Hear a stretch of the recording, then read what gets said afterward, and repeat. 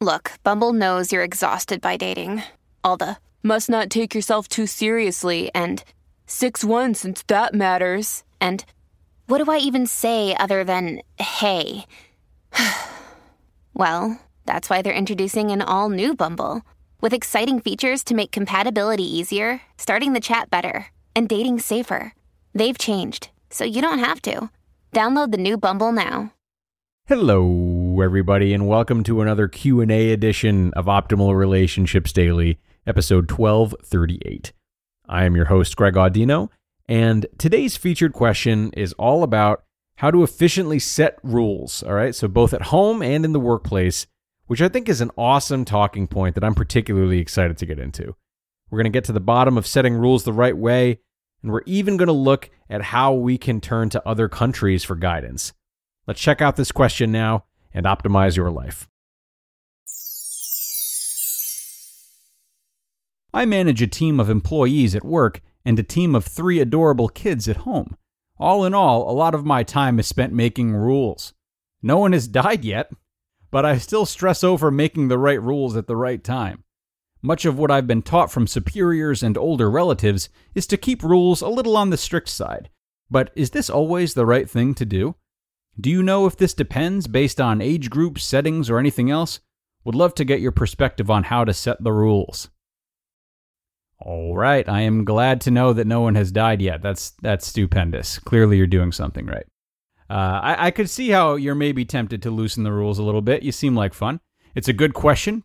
It's a really good question. As I alluded to in the intro, I do think it's a microcosm of what societies have been asking themselves since the beginning of time. So I really want to start there and work with that. Now, cultural psychologists often define different countries as having tight or loose cultures. This basically pertains to how strict the rules are on a country-by-country basis. And of course, a big part of the reason they research this is to see what strengths and weaknesses come with having more or less restrictions. As you can imagine, looser-leaning cultures can be found in countries like Brazil, Australia, New Zealand. These are countries that are often run on individual liberties and a strong advocacy for freedom and self-expression. Simply put, the rules are looser, and citizens have a lot of privilege to make their own choices. The general result is a very laid-back lifestyle, a lot of celebration, and a warm and welcoming atmosphere for other people.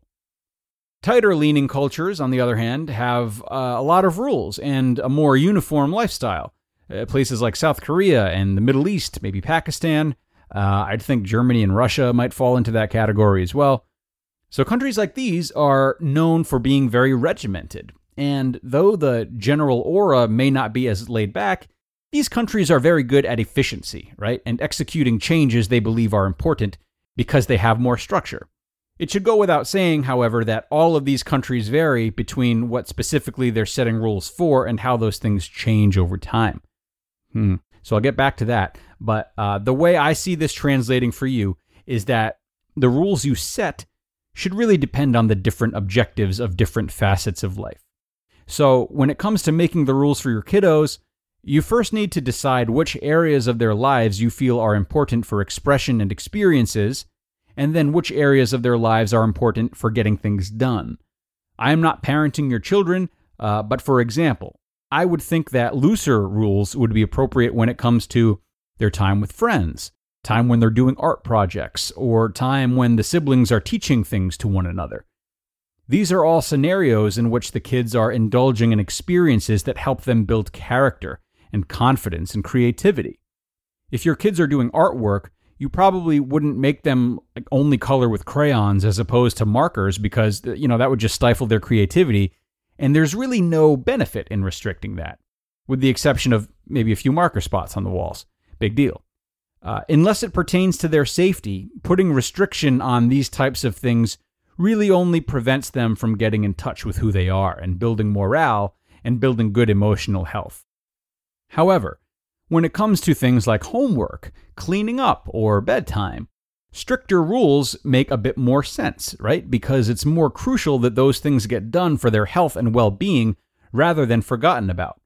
They're not necessarily indulgent experiences, but they're necessary for the long term. A strict rule around bedtime is good so they can get the rest they need and be prepared for the next day. Concentrated homework or cleanup time without distractions is good, so they learn to be responsible for contributing to others. See what I'm saying? Unless you make rules unique to certain situations based on the outcome you desire, a generally loose set of rules over everything leads to a lot of day-to-day happiness until you realize that necessary things aren't necessarily getting done. And naturally, a generally tight set of rules leads to a daily lack of enthusiasm, but the accomplishing of important goals. There needs to be both, and how that both exists depends on the value you place on that which you make rules for. As for how your rules evolve over time, which they should, let's look at good old America as an example.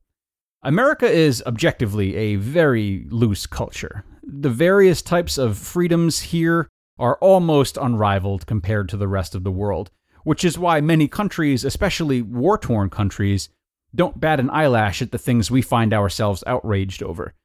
The reason we are so free, however, is the same reason that we always find ourselves in outrage.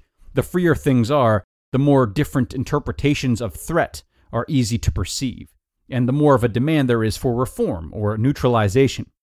Neutralization is a good thing, and threats give us the motivation to make it so.